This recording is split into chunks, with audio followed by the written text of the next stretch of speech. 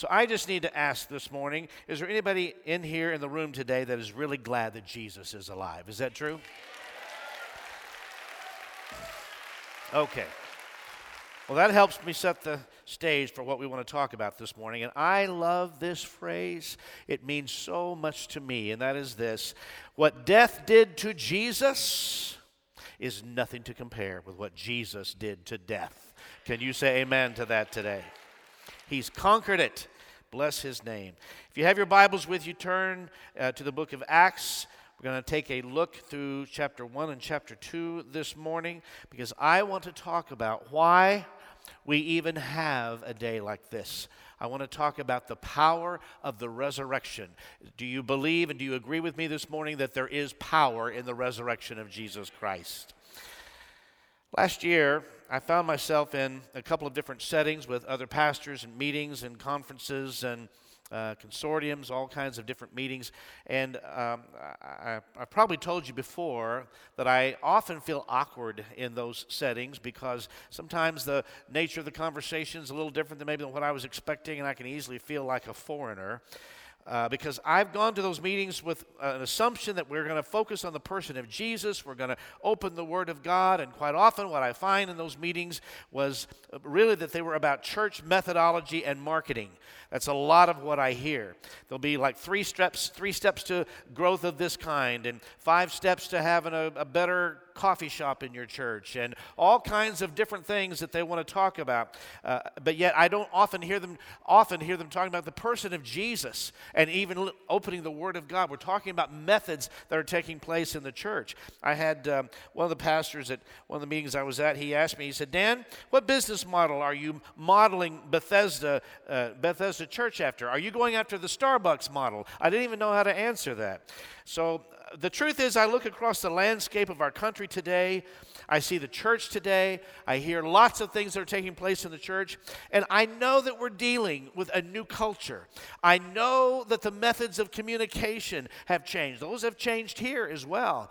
I know that we're dealing with a younger age demographic. And I know that all kinds of things have changed. And I hear all the cute phrases of what the church is now supposed to be today. And I watch it as it's morphing from one thing to another and one thing to another. But I have to be honest with you that when it comes to this day and the significance of this day and why we celebrate this day, all of those conversations leave me quite empty within.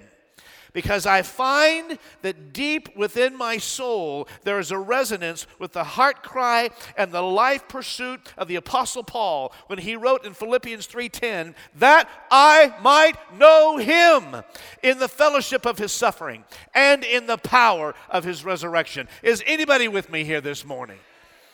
Paul is reaching the end of his ministry, and it's calling out to remind all of us that a return to the book of Acts is a return to the power of his resurrection. Easter must be a reminder to us that Christianity is not just a philosophy. It's not just a tradition. It's not just a history as wonderful as it is. It's not even a holy site. Buddhism is a system of ideas, precepts, and life rules and philosophies. Islam and Hinduism are centered on a holy site and on striving to please a God and pilgrimages and a holy temple. But the heart of Christianity, hear me this morning, is not philosophy. The heart of Christianity is not a site. The heart of Christianity is a person, and the person of Jesus Christ, and the power of the resurrected Christ who lived, who died, who rose again, who fills us every day with the power of the resurrection. Put your hands together and bless the Lord for that today. We don't go on a pilgrimage to a holy temple. You know what? We become the temple of the Holy Spirit, and He lives and dwells inside of us. Aren't you grateful for that today like I am? And that's why Paul also wrote in 1 Corinthians, he said, "And I, brethren, when I came to you, did not come with excellence of speech or of wisdom, declaring to you the testimony of God. For I determined not to know anything among you except Jesus Christ and him crucified. I was with you in weakness, in fear, and in much trembling. And my speech and my preaching were not with persuasive words of human wisdom, but in demonstration of the wisdom and the Spirit and of power, that your faith should not be in the wisdom of men, but in the power of God.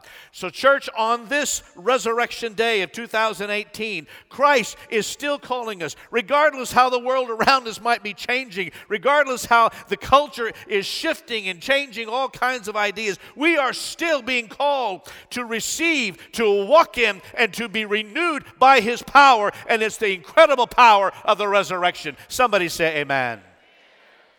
If you go to Acts chapter 1, verse 8, a verse that you know so well.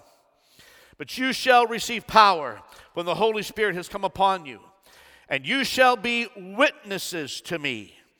That word in the Greek is marturos. Marturos. You will be witnesses unto me. That word marturos is mentioned 39 times in the New Testament. And here's what it means. It means to stand steadfast. It's from this word that we get our English word martyr, the one who stands and who stands by the supernatural power of God. But I want to take this word power. We're going to talk about the power of the resurrection today. The truth is there's at least 3 words that we see in the New Testament, Greek words for this word power, and I just want to unpack them for just a second. The first one is you'll receive power. You'll receive dunamis. Say that word with me. Which is supernatural strength. It's power. It's moral power. It's excellency in spirit in us and through us. It's a dynamic of renewed strength. It's a divine capacity, a supernatural influence. It's supernatural power to stand no matter what comes against you. How many of you will take a dose of that today? Let me see your hand.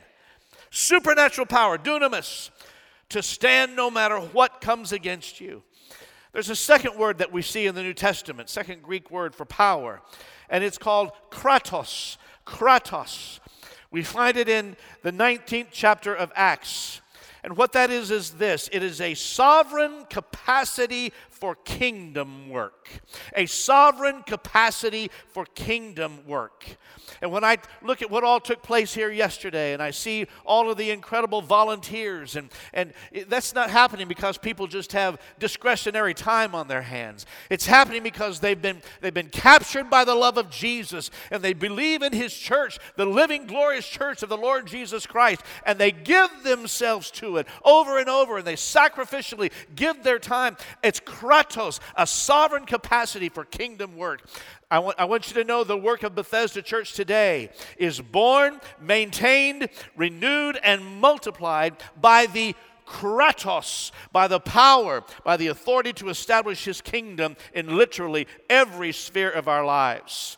The power of God that he has made available to us through the resurrection is not just for 90 minutes in church on Sunday. The power of God is with you to enable you to stand for him, to be renewed in him, to excel for him in your study, to excel in your place of work, to excel in your relationships, in your marriage, in your family, and in supernatural witness to establish his kingdom. Kratos. Say that word with me, please. Kratos. Sovereign capacity for kingdom work. And the third word that we have for power from the New Testament is this word exousia. Exousia, found in Acts chapter 26, verse 18. So what is that word? We haven't heard that very often. Here's what we understand. That word is the power to open their eyes. Exousia, the power to open their eyes. Acts 26, 18, to open their eyes in order to turn them from darkness to light, and from the power of Satan to the power of God, that they may receive forgiveness of sin. How many are thankful this morning for exousia, that someone allowed your eyes to be open?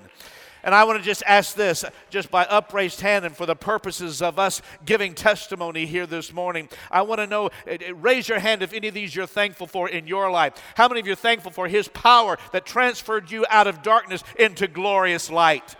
that he transferred you from one kingdom into another kingdom. Is that anybody else? He transferred me out from under Satan's ruling my life to freedom in Christ. Bless the Lord. He transferred me from generational addiction and destructive habits to a life of liberty. Who's thankful for that today? He transferred me from bitterness and hatred into a kingdom of forgiveness and reconciliation. He transferred us, church, from hatred to love, from death to life, from brokenness into the blessing of God, and from every trial that we've ever gone through to a testimony of his power. Who's thankful today? Then bless the Lord in this house for resurrection power. For every mountain he's brought me over. Choir sings it so well. For every trial he's seen me through. Who's got a testimony this morning? For every blessing, hallelujah, for this I give him praise because of his power. It is all by the power of the resurrection living in us. Dunamis, kratos, exousia. And now in Acts chapter 1 and 2, Luke gives us 4 reminders, and this is really my message to you today. 4 reminders and distinct marks of resurrection power. What distinctively it is, and I think we'll discover along the way some things it is not. So let me read Acts chapter 1, starting in verse 1. The former account I made, O Theophilus, of all that Jesus began both to do and teach until the day in which he was taken up, and after he, through the Holy Spirit, had given commandments to the apostles whom he had chosen, to whom he also presented himself alive after his suffering by many infallible proofs, being seen by them during 40 days, and speaking of the things pertaining to the kingdom of God. 4 marks of this resurrection power. If you're taking notes, this is the first one. Number 1. Our power, this resurrection power that we have as believers, it is not momentary, it is perpetual. Say that with me. It is not momentary. Many of you know my dear friend Randy Hurst, who has spoken here often, and Randy is very knowledgeable about languages, particularly English and Greek. If I ever have grammar questions, he's my go-to. He's my phone-a-friend for that. And he's not only knowledgeable of that, but other languages as well, Samoan and others. He's often talked to us about, and he loves the language, as I do. He's even given me a greater love for the language, about the importance of when you look at a verb, you really must understand what is the tense of that verb. In English, we know we have past tense and present tense and future tense, and there's other present, perfect, past, all of those. But Randy, my friend, teaches us, and particularly in Greek, that you need to understand if you're talking about the punctiliar tense or the linear tense. The punctiliar tense indicates that you're speaking of a point in time. Punctiliar, a point in time. But if you're using the linear tense of that verb when you're speaking, then you are speaking of that which is durative, has duration to it. It is continuous and it is progressive. Linear, like on a line. Punctiliar, like a point on that line. And you can be thankful that your English class is now over, say amen. But the good news to us, church, is that the power of the resurrection which resides within us, it is not punctiliar. It is not limited to just one point in time. The power of the resurrection in us, it is not momentary, or it is linear or perpetual. And Luke starts off the book of Acts by reminding, O Theophilus, whose name means lover of God, that in his Gospel of Luke, he had written of all that Jesus had begun both to do and to teach. And I want you to know it is not, when we look at this book of Acts, even though probably on the front of the first chapter of the book of Acts, it says the Acts of the Apostles, and it's called that. But I'm going to give you something a little more precise, that those 28 chapters of that book are the Acts of Jesus through his apostles. And not only that, but I'm here to make it clear this morning that those acts that took place in that book of Acts, they are not momentary in time, they are perpetual going on. Did you hear me? And I would like to announce that they are perpetual right through to us today. They have not stopped. What I'm essentially saying is the book of Acts is still alive in the church. Blessed be his name. The first 11 verses of Acts chapter 1 all mention Jesus in one way or another. And it is amazing. It's an amazing balance when you really look at it and study it. The balance between the things Jesus did and the things that he taught. And Luke is essentially saying to us, look at our model. Look at Jesus, who is our perfect example, and look at what he did. And essentially, you see this. He was born of the Spirit. He was led of the Spirit. Jesus fulfilled his calling by the Spirit. He healed by the Spirit. He confronted demons by the Spirit. He brought freedom by the Spirit. He was strengthened by the Spirit. He rejoiced in the Spirit, and he was raised from the dead by the Spirit. So why should that mean anything to you and me today? Well, if we understand that the book of Acts has not stopped, that it was not just punctiliar or momentary to a period of time, then we can go back at these things and say, I have been born of the Spirit. I am led daily by the Spirit.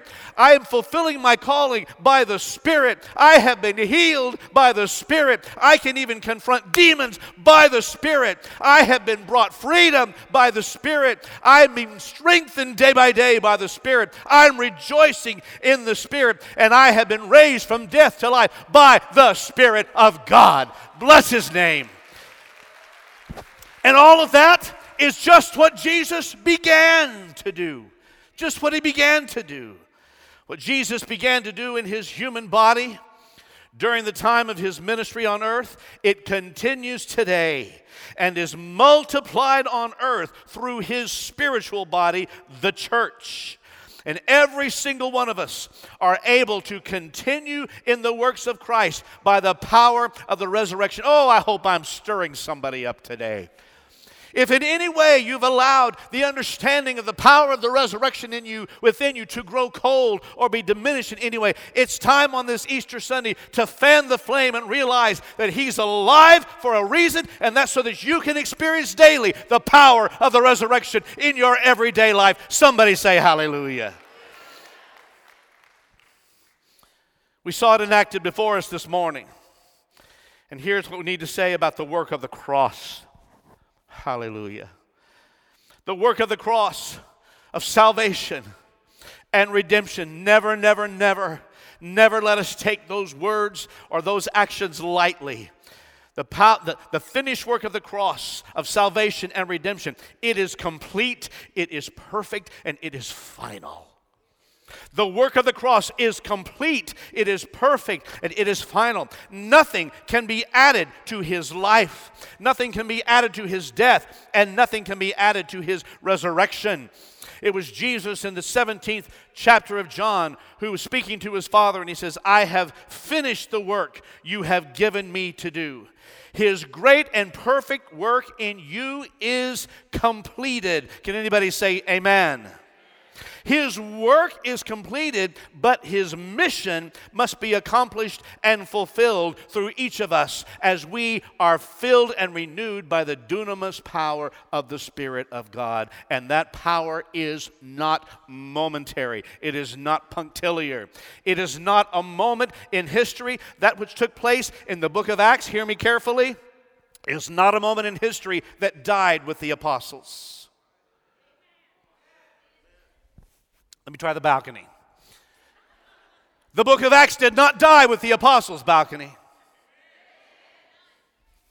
That power is a movement that is alive today, that is still transforming humanity through us.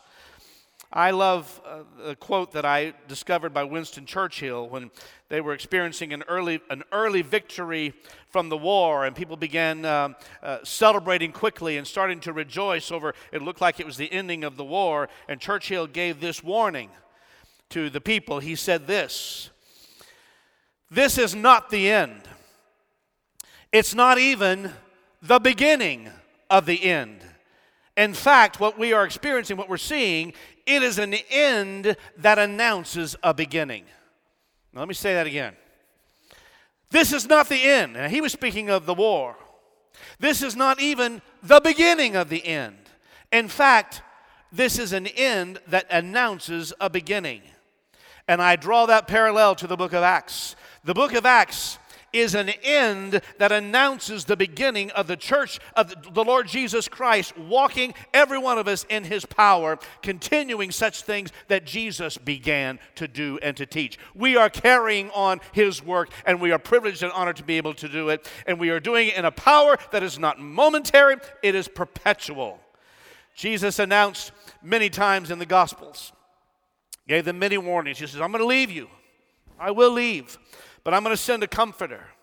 I will send the Holy Spirit, and he will fill you. And you will do greater works. How many of you have heard that verse? Greater works than these. And many have questioned that over the years. But I want you to know those greater works have continued every day since the resurrection, all the way to April 1 of 2018. And that prophecy of Christ is fulfilled. Now here's where you might get confused. Our works are not greater in demonstration when he raised the dead and healed entire cities, but I would ask you to consider it this way. You must understand that Jesus touched thousands of people over a 100-kilometer radius. But every day, today, in 2018 around the world, millions and millions and millions of people are touched and saved and delivered because the glorious body of Christ, the glorious church of Jesus, is activated by the resurrection power of Christ to do the works of Christ. And therefore, greater works are we doing every day in increasing exponential intensity in these last days as the continuing spiritual body of Christ. He will send the Holy Spirit for greater works. Somebody say, bless the Lord. The book of Acts does not end. And I stand here to say boldly, it has not ended. And I want you to notice something in your Bible. As you read your Bible in the New Testament, you might have noticed that when you read the epistles of Paul and others, that there is typically at the front of those letters, those epistles, there's a heading, much like our emails have today. You see the name of who sent it. And then there will be something that indicates what the topic is essentially going to be, where we would put it in the subject line of our email. And then usually all of these, the pattern of all the epistles that we see in the New Testament, at the end of each letter or epistle, you have something like, be sure to say hello to so-and-so. Be sure that you're going to pray for this one or that one. Or the writer might be saying, I plan to do this. I will do this. I will do that. There is a greeting. There's a beginning and there's an ending to those epistles. But when you come to the last chapter of the book of Acts in chapter 28, it would be very easy to possibly wonder if you got gypped when you went to the Bible bookstore and bought that Bible, that they ripped the last couple of pages out of the book of Acts. Because you assume there's some information that is missing at the end if you are holding the book of Acts up to the other epistles. But here's what I'm telling you today. There is no formal closing to the book of Acts. There is no ending to the book of Acts. You have Paul preaching in that last chapter under the power of the Spirit, and the book simply does not come to an end. And here's why. Because the book of Acts has not ended. It is not closed. There is no more of it. It is not momentary. It is not punctiliar. It is continuing every day in all of our lives. The power of the resurrection is alive and well today. Hallelujah. Bless the Lord. It's not over. It's not over. Our power is not momentary. It's perpetual. Number 2. Our power is not for material gain.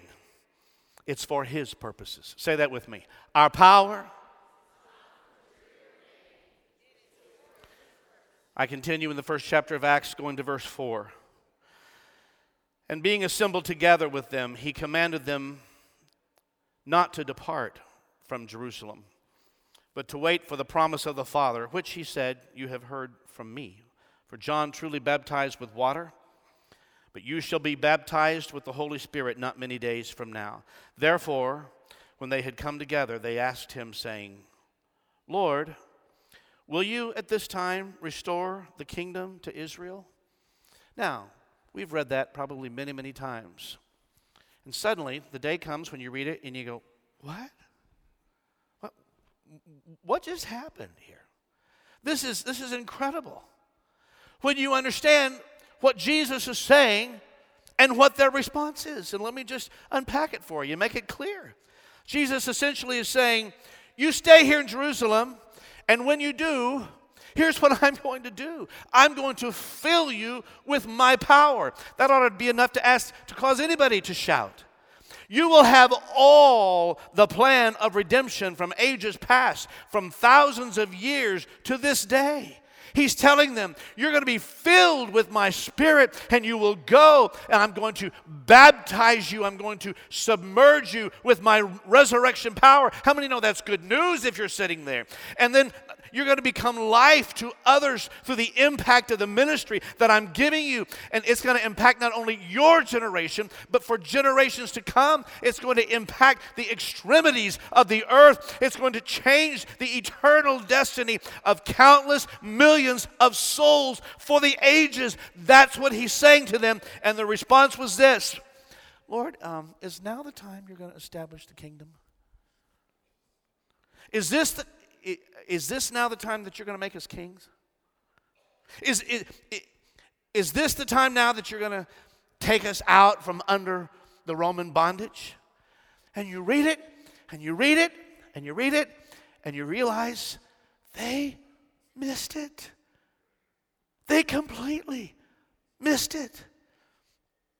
Lord, is it now that you're going to set us up in power and prosperity? You know how you talked about one of us will be on your right hand and one's going to be on the left. What did he just tell them? Life-changing news. Incredible mission. And they want to know who's going to be on the right, who's going to be on the left. Just days before, he sat with them at the Last Supper. And he gave them the utmost of his love. He told them that he would have to die and resurrect. And a couple of them in that moment choose that atmosphere, that situation, say, Lord, can I be your vice president? And my brother wants to be the treasurer. And you know what? They even got mom to come over and ask if her boys could be in his cabinet. In other words, what they were saying is, this is all great. I love to hear you talk about all that. But what are we going to get out of this? What's in it for me? What's in it for me? And instead of an understanding that the power of the resurrection is not for our personal gain, it's for the advancement of his purposes and his kingdom. And I can't leave it alone. Do you know how rampant that deviation from God's purposes is still today? Now get really quiet on me. This is where you get really quiet. God will make you the head. God will make you a prince. God will elevate you to a position of power and prosperity. God is going to give you material wealth. And he's going to give you political and social status. Now hear me, church. God will bless you. God does want to bless you as you trust in him and sow into his kingdom. Let me just say, I've never seen the righteous forsaken or his seed begging bread. I still believe that the word of God is true in Matthew, where it says, seek ye first the kingdom of God and all of his righteousness, and these things will be added unto you. But the miraculous power of the resurrection does not equate with material possessions and wealth. Thank you for that one amen, sister. Charles Spurgeon said this. You listening? If the message is truly of God, then it has to be true around the world, and it has to be true throughout history. If the message is truly of God, then it has to be true not in just Texas. It has to be true around the world, and it has to be true from ages past forward. This message that we're hearing, if you have faith, you're going to be rich in material things. Can I just tell you, that doesn't preach very well in Haiti or Bangladesh or Nepal or Malawi. I've been privileged to be there, spoke in those countries, or in Malawi. And it does not work in most of that same message does not work in most of the inner cities of the United States of America, dear friends. In these last days, we must remind ourselves by saying this: Lord, bring me back to the seeking of your power, not for my personal gain or elevation, but truly for the glory of the name of Jesus and Him alone. I just won some brownie points with 2 people. Because, church, we have preachers today telling people, if you want to be rich, if you want to succeed, then you have to sow into the lives of a rich person, typically him. And they'll even tell you, don't give to the poor. Don't help with the benevolence offering of Bethesda, where we minister to the disenfranchised right here of this city, this part of this city. Don't bless what is cursed. Bless what is blessed. And honestly, here's what it does to me. This is the response that it evokes in me. When I hear that kind of, don't give to the poor, don't do that. It makes me want to shout out today the words of Jesus, which He said to remind us of the true power of the resurrection, when Jesus said, "And the Spirit of the Lord is upon me, to bring good news to the poor, and to heal broken hearts, to give sight to the blind, to set captives free, and to bring justice to the oppressed." The power of the resurrection is not momentary, it's perpetual. The power of the resurrection is not for our material gain, it's for His purposes and glory. Number 3, I'm going to wrap up here pretty quick. The power of the resurrection is not for a fixation on an eschatological or future mystery, it is for the present. The power of the resurrection is not just about tomorrow. Thank God it is about tomorrow. It is not for a fixation on an eschatological mystery. Some people have their entire eggs in that basket, if I can use that metaphor. Let me go on with verse number 7 of the first chapter of Acts. And He said to them, "It is not for you to know the times or seasons." It's not for you to know the times or seasons which the Father has put in His own authority. But you shall receive power when the Holy Spirit has come upon you, and you shall be witnesses to me in Jerusalem and all Judea and Samaria and to the ends of the earth. Now when He had spoken these things, while they watched, He was taken up, and a cloud received Him out of their sight. And while they looked steadfastly toward heaven as He went up, behold, 2 men stood by them in white apparel, who also said, "Men of Galilee, why do you stand gazing up into heaven? This same Jesus, who was taken up from you into heaven, will so come in like manner as you saw Him go into heaven." It is not for us to know the times of the seasons. It is not for us to know.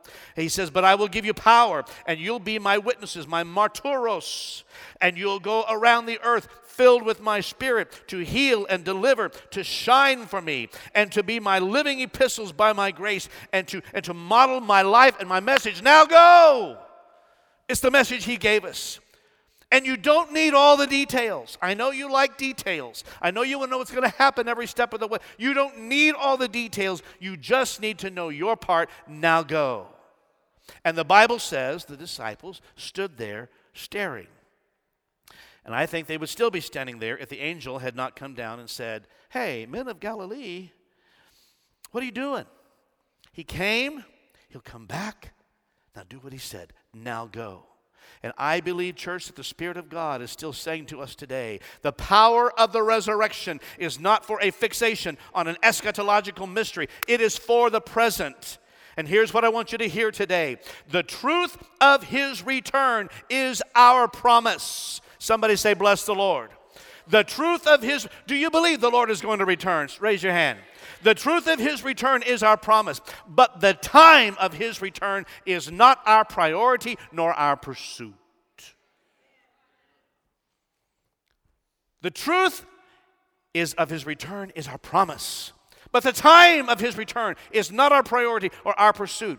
Our priority is to be filled with his Spirit, witness with his Spirit, healed by his Spirit, deliver by his Spirit, speak by his Spirit. We are not to know the times and seasons. And guess what? There are large segments of the body of Christ that are still staring into the heavens, trying to dissect the signs of his return. End-time specialists with books and blogs and websites and conferences and tapes and whatever.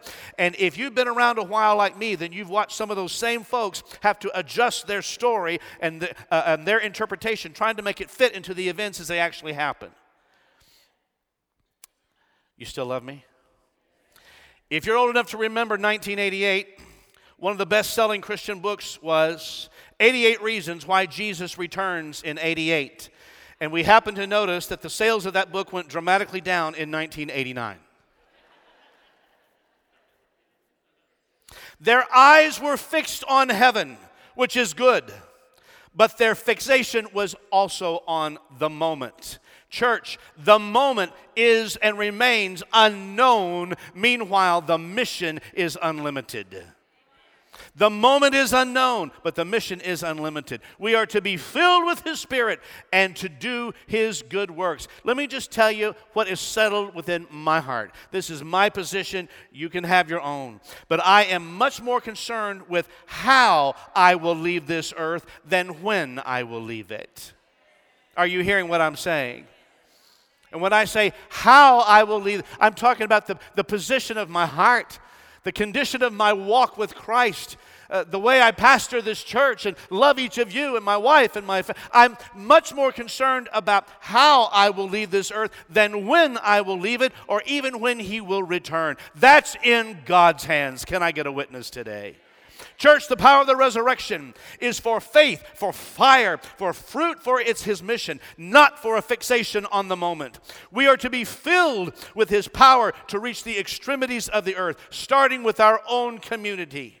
Jesus did not walk what he did and go through all of the things we see depicted on these screens just to make you and me good church people. Did you know that? That was not the purpose. The agony that he suffered on the cross, everything that he went through was not so that you and I could come and sit in a nice service for 90 minutes a week and then go out and do our own thing. We are to be given power to live the life he has called us to live and to continue his good works that he began. Somebody say amen. Our power is not momentary, it is perpetual. It's not for material gain, it's for his purposes. Our power is not for a fixation on an eschatological mystery. It is for the present. Brent, would you come?